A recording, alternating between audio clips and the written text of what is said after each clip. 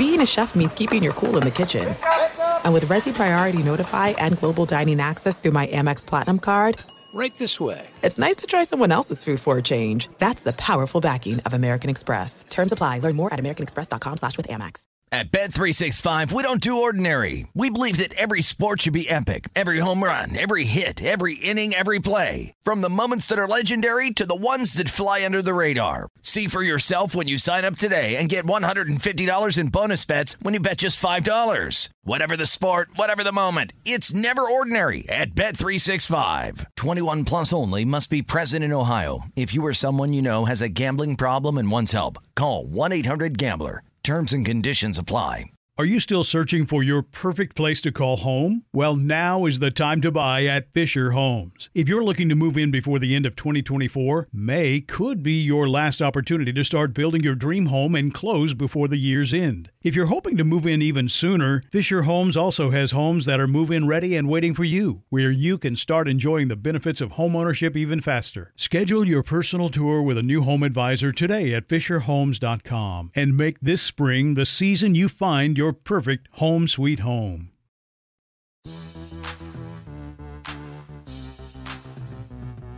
What's going on? Welcome into the Wednesday edition of the Pelicans podcast presented by SeatGeek. I'm Daniel Sallerson. I hope everyone is staying safe as we got a jam-packed podcast for you today as we're going to talk about the beginning of the NBA season for the 2020-21 season has been announced December 22nd, and pretty much that's all we know up to this point. And joining us today are our broadcasters for both television and radio, John DeShazier, radio analyst, Todd Grafnini, the radio voice of the Pelicans, Joel Myers, television voice of your New Orleans Pelicans, and Antonio Daniels, Pelicans television analyst. Guys, we're going to go around the virtual room here and kind of just get your overall thoughts on the fact that the season is quickly approaching here, but we really don't have an idea of anything else besides that. I'll start with JD and work my way around. JD, when you heard the news about December 22nd, were you surprised, or you kind of figured this is a good chance for the season to get going? Well, I was pretty hyped, to be honest with you. And I know the season just ended, in October, but I'm ready to see some hoops. I'm ready to call some games. And so I was pleasantly surprised. Now, I know initially I don't think the players were all that much in favor of beginning that early, and I can understand that for some of them, maybe wanting to push it into January. And yeah, I think it's a good time to start, especially if you want to fit in as many games as you can. And when you start talking about money, you got to get it going. So that's why they're getting it going. And look, again, I'm excited, man. I'm ready for some hoops. Yeah, I think we all are. Todd, what about you? Just kind of hearing the news. And again, we don't know about when we're going to play, who we're going to play, how many teams, 72 games, which is more than the 8 that we had in July and August. What were your thoughts on the December 22nd start date? Well, I know I'm going to echo the sentiments of everybody here, but obviously I'm very fired up that we're going to get this thing going earlier than later, but I actually was a little surprised. Now, when you heard the money figures, then it all made sense. But you had heard, maybe MLK Day, which is of course in mid to late January. Then you would hear even that we would have started past the Super Bowl after February, because I think that the bottom line was they want to get people in the buildings, which we'll see if that happens, how many are going to be allowed in as the season progresses. But when you hear the $500 million figure and the December 22nd, if you're going to start December 22nd and get $500 million more other than starting on MLK Day or after the Super Bowl, well, I think that's how it all really came into being. And of course you get that December 25th, that Christmas Day marathon going. And it makes a lot of sense. And as JD touched on, 72 games, they get everything done prior to the Olympics, which I know they want to get NBA guys in. Joel, what I find interesting before I get to Antonio is you talk about some teams, whether they're going to have fans or not. There's a team in Toronto that doesn't even know where they're going to play for this upcoming season. So it is, I think, going to be interesting to see how the NBA deals with certain situations, how they handle scheduling as far as do you keep days open in case of cancellations. We're seeing that in college football, NFL. It's just really fascinating to see that they are going to cram in these 72 games, but also at the same time, I think it's good that basketball is going to be back in over a month. Yeah, and Daniel, everybody's going to have the same schedule. Everybody's going to have 14 back-to-backs. That's what they've already talked about.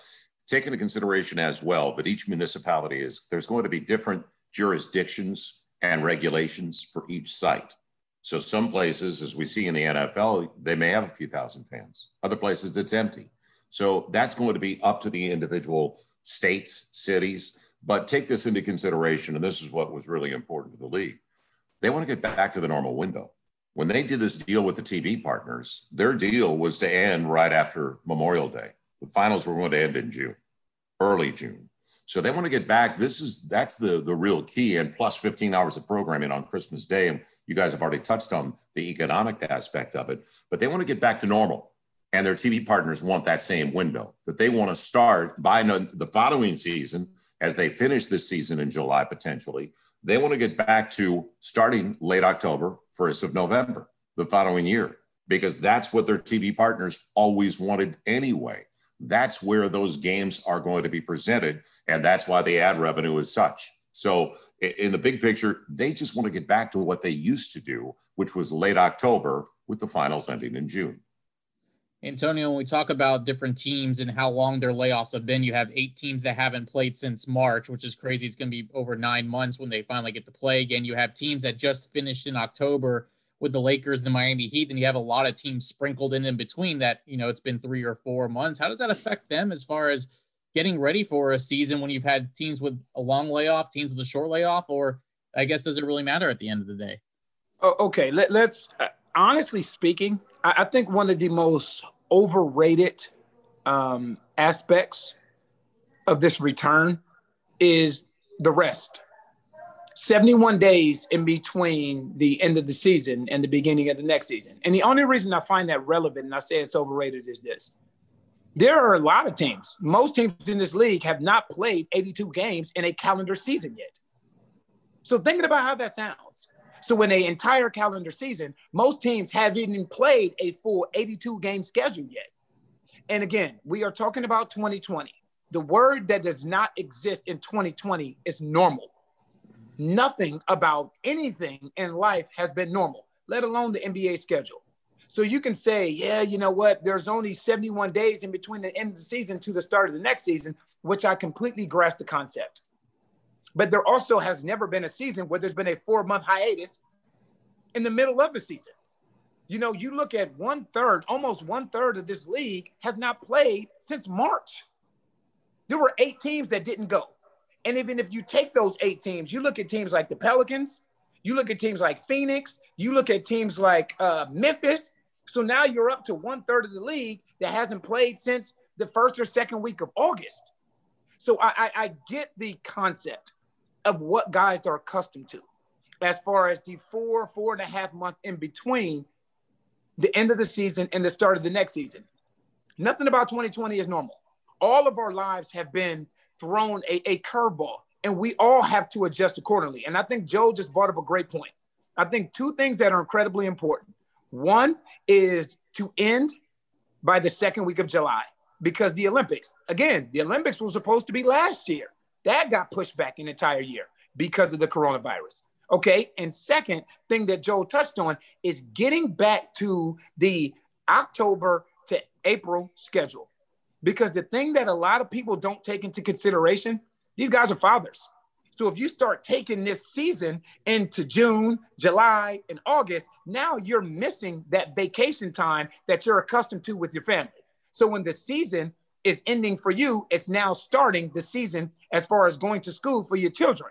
So I think those 2 things are incredibly important. You have to look at the financial aspect of things. You have to look at being done by the Olympics, and also just getting back to the regular schedule of the October to April NBA season that we're accustomed to. And I tell you what, Daniel, let me hop in there for a second. Sure. If this was a Baptist church, AD, I would jump up and shout, okay? Because on the whole, as you mentioned, the season ended October. But to me, if max, you might have 3-4 teams that might have a gripe and say, I'm a little bit tired. I mean, when you just mentioned, the amount of teams that this shouldn't affect whatsoever at all. That's why you say, okay, let's get this going, because really this isn't as much of a hardship as it's been made to be. I remember. Let me just throw this in as well, guys. 8 teams didn't make it. 6 teams, like the Pels, didn't get to the playoffs. There's 14. Right. 8 more were gone 2 weeks later. We're up to 22 of the 30 teams. Yeah. Close to normal, if not. We talked about it over the last couple of days, like you have on SiriusXM NBA Radio AD. They're not victims. A lot of people struggling, suffering, have really been impacted by what's going on right now. So come on, guys. Everybody's doing their part. You're not a victim. No one is. If anything, you're doing what you love. And we all make sacrifices, and a lot of people have sacrificed a lot more. I think it's one guy that has a legitimate gripe, and I will hear him out. LeBron James has a legitimate gripe. I get it. I completely understand it. There is not a person on this planet that has played more meaningful basketball over the last decade than LeBron James. If LeBron James wants to complain about the 71 days, I completely grasp the concept. But there's also a way to come to an agreement collectively as far as the calendar, starting training camp on December 1st, and then starting the games on December 22nd. But the Lakers also have the option to have LeBron James on his own individual calendar. So they may start on the 1st. That doesn't mean LeBron James has to start on the 1st. Right. Because of the amount of tread that he has on his tire, because of his age, and the fact that you want to have him ready, available, and healthy when you're getting into the playoff run, hopefully in June and July for the Los Angeles Lakers. AD, while I have you, speaking of players in transition, I think the one thing that is going to impact is rookies. If we talk about the draft being a week away, summer league for them, really quick having to go to their cities and start. Just from a player perspective, how that's going to affect them as far as this is a very odd year for them to be a rookie in the NBA. See, and I think it affects two bases. The rookies is one, and the free agents is two. If we look, again, we have to throw the word normal out the door. What rookies are accustomed to is being drafted in June. You go to Utah or Vegas and you play in summer league where you get an opportunity to see and get adjusted to the speed of the NBA game. All of these other things. Fantastic. Now you have all of July, August, and September to get acclimated to your new situation, to where you're going to spend the next year, 2, 3, or 4 of your NBA career. Now think about how this looks for rookies now. You're drafted on November 20th. Camp starts 12 days later. What a difference. So the amount that you have to be emotionally, mentally, and physically prepared for, you're talking about expediting the process as far as preparation is concerned.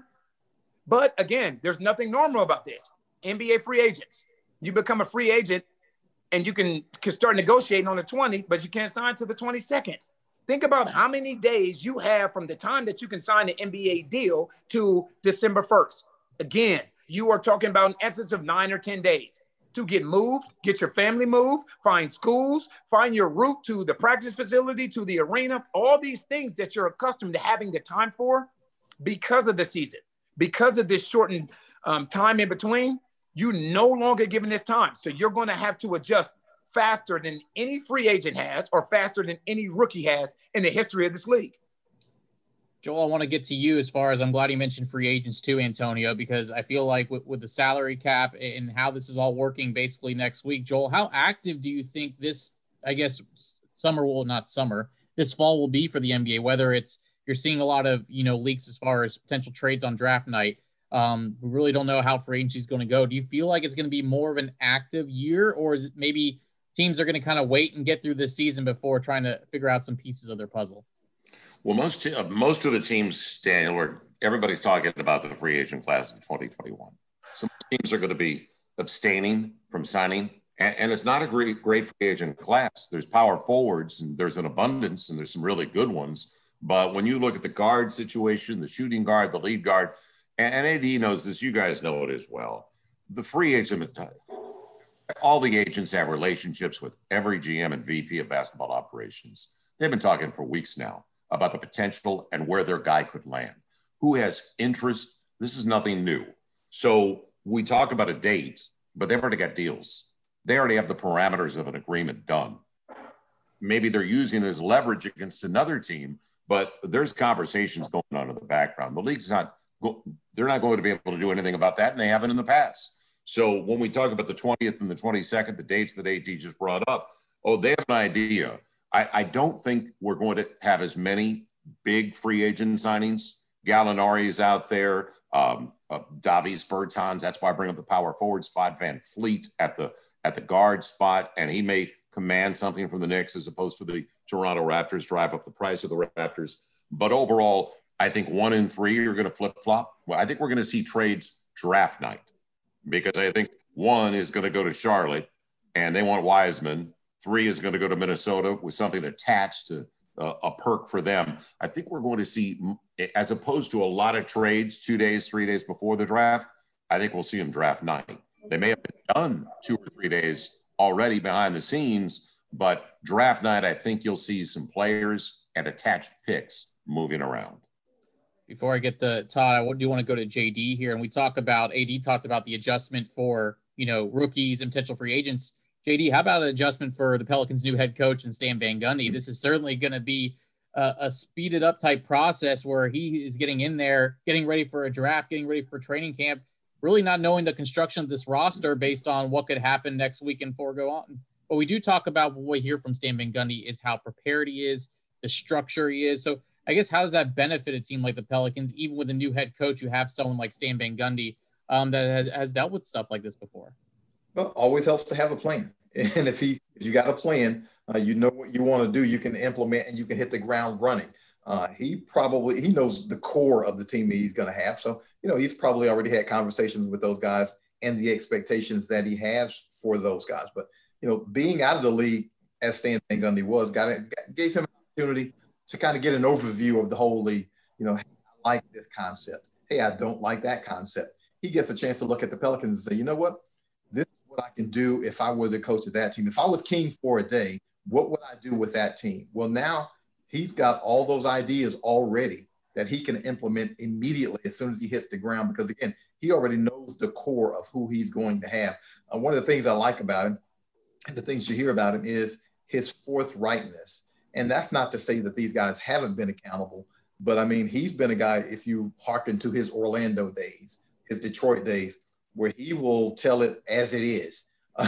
And sometimes that kind of frankness can shock a player. It's not always, kid gloves, but I think it works. He is a guy who will tell you some uncomfortable truths. And, sometimes you need that. Maybe even more so from a young team might need some of those uncomfortable truths, because one thing Stan Van Gundy has said is he's going to hold guys to their self-stated goals. So if you tell me you want to be the best defensive player in the league, and I can show you instances where you're not rotating defensively, or you're not closing out, or you're not hustling back in transition, well, I'm going to show you that and say, okay, this is what you told me, and this is what you're showing me. So which one is it? Because I'm going to hold you to your words. I'm not putting something in your mouth. This is what you told me. And I like that about it. I can't say how much more I like that about him, because that kind of accountability. And again, I'm not saying that kind of accountability hadn't been around, but if you want to be the best player you can be, then he, I think, can drag some of that out of you. That's really good points, JD. Before we wrap things up here, let's go to Todd. We talked about kind of how all of us have really don't know what the situation is going to be like this year as far as broadcasters are concerned, whether there's travel, whether it's a bubble-like atmosphere for us in the Smoothie King Center. Are we watching home games? Are we not going to road games? But Todd, I mean, that was your rookie season dealing with a lot of uncertainties here, and it might be the same thing again. Kind of what are the challenges as a broadcaster of going through something like this and potentially having to call more games off a monitor than instead of being there in person? Well, as far as what happened in the summertime, that was a first for all of us, and this is all around the league. The thing that I think is going to be challenging for us as broadcasters, even though everyone I'm on this call with is a complete and utter professional, if you go back to what happened from the hiatus to the bubble, well, it was a continuation of a season we had already witnessed. There was no changes in the roster. Everything was basically the same, other than we were calling games on a monitor. The difference now is going to be we've got a new coaching staff, and I think we're very, very fortunate that we have been afforded the opportunity to watch our team practice on a daily basis. I mean, you think about even before training camp started last year, Daniel, we had watched maybe 2 months worth of workouts at the Oster Sports Performance Center. So we basically knew what we were going to get before training camp even started. Well, now that's not going to be the case. We don't know if we're even going to be allowed in to watch training camp. And to take JD's point, wouldn't you guys love to see the interaction between Stan Van Gundy and what's going on with the team? And we don't even know what the roster is going to be in the next week. So it is completely different. And again, just being able to watch the team each and every day is such an advantage for us, because that doesn't happen around the league.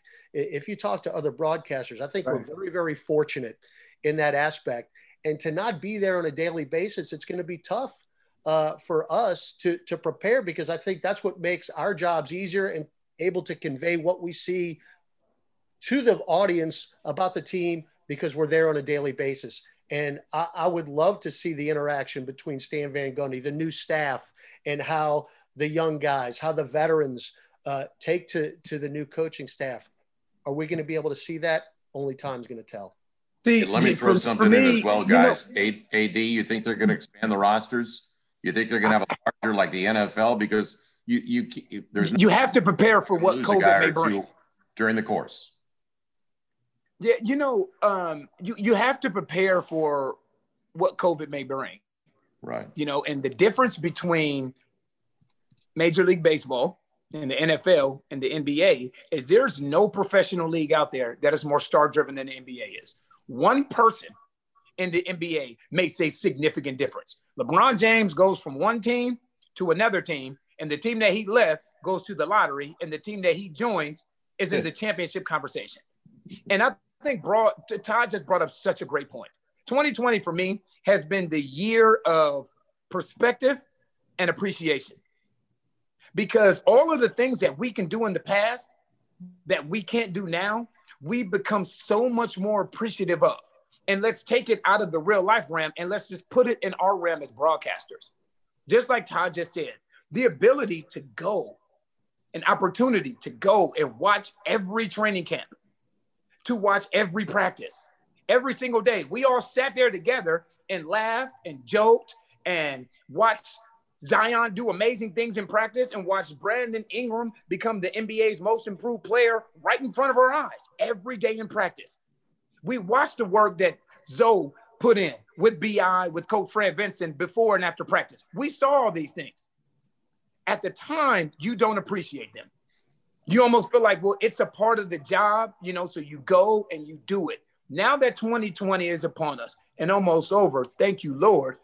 But now it's like it's giving you a different appreciation to do some of the things that we may not get an opportunity to do because of where COVID has brought us.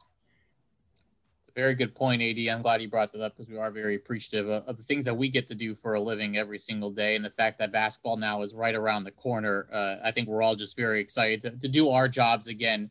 No matter how difficult or challenging it's going to be, there are plenty of other situations going on in this world and country that are far worse off than what we have to deal with. So, and that's the beauty about this is, even though this is a virtual kind of thing, one day we will be able to see each other again, and most likely will be in December or even a media day if we're able to go in and talk to these players. But I do really appreciate all of you coming on today and get your Zoom accounts updated here, because I feel like we're going to be using them a lot during this upcoming season. But I really do appreciate you guys coming on and sharing your insights about this upcoming season. For sure. It's good to see all you guys. Todd, JD, Daniel, and that other dude over there. I can't remember. The other dude. It's good to see you guys, man. Miss you guys. Can't hug you. It'll be fist bumps forever.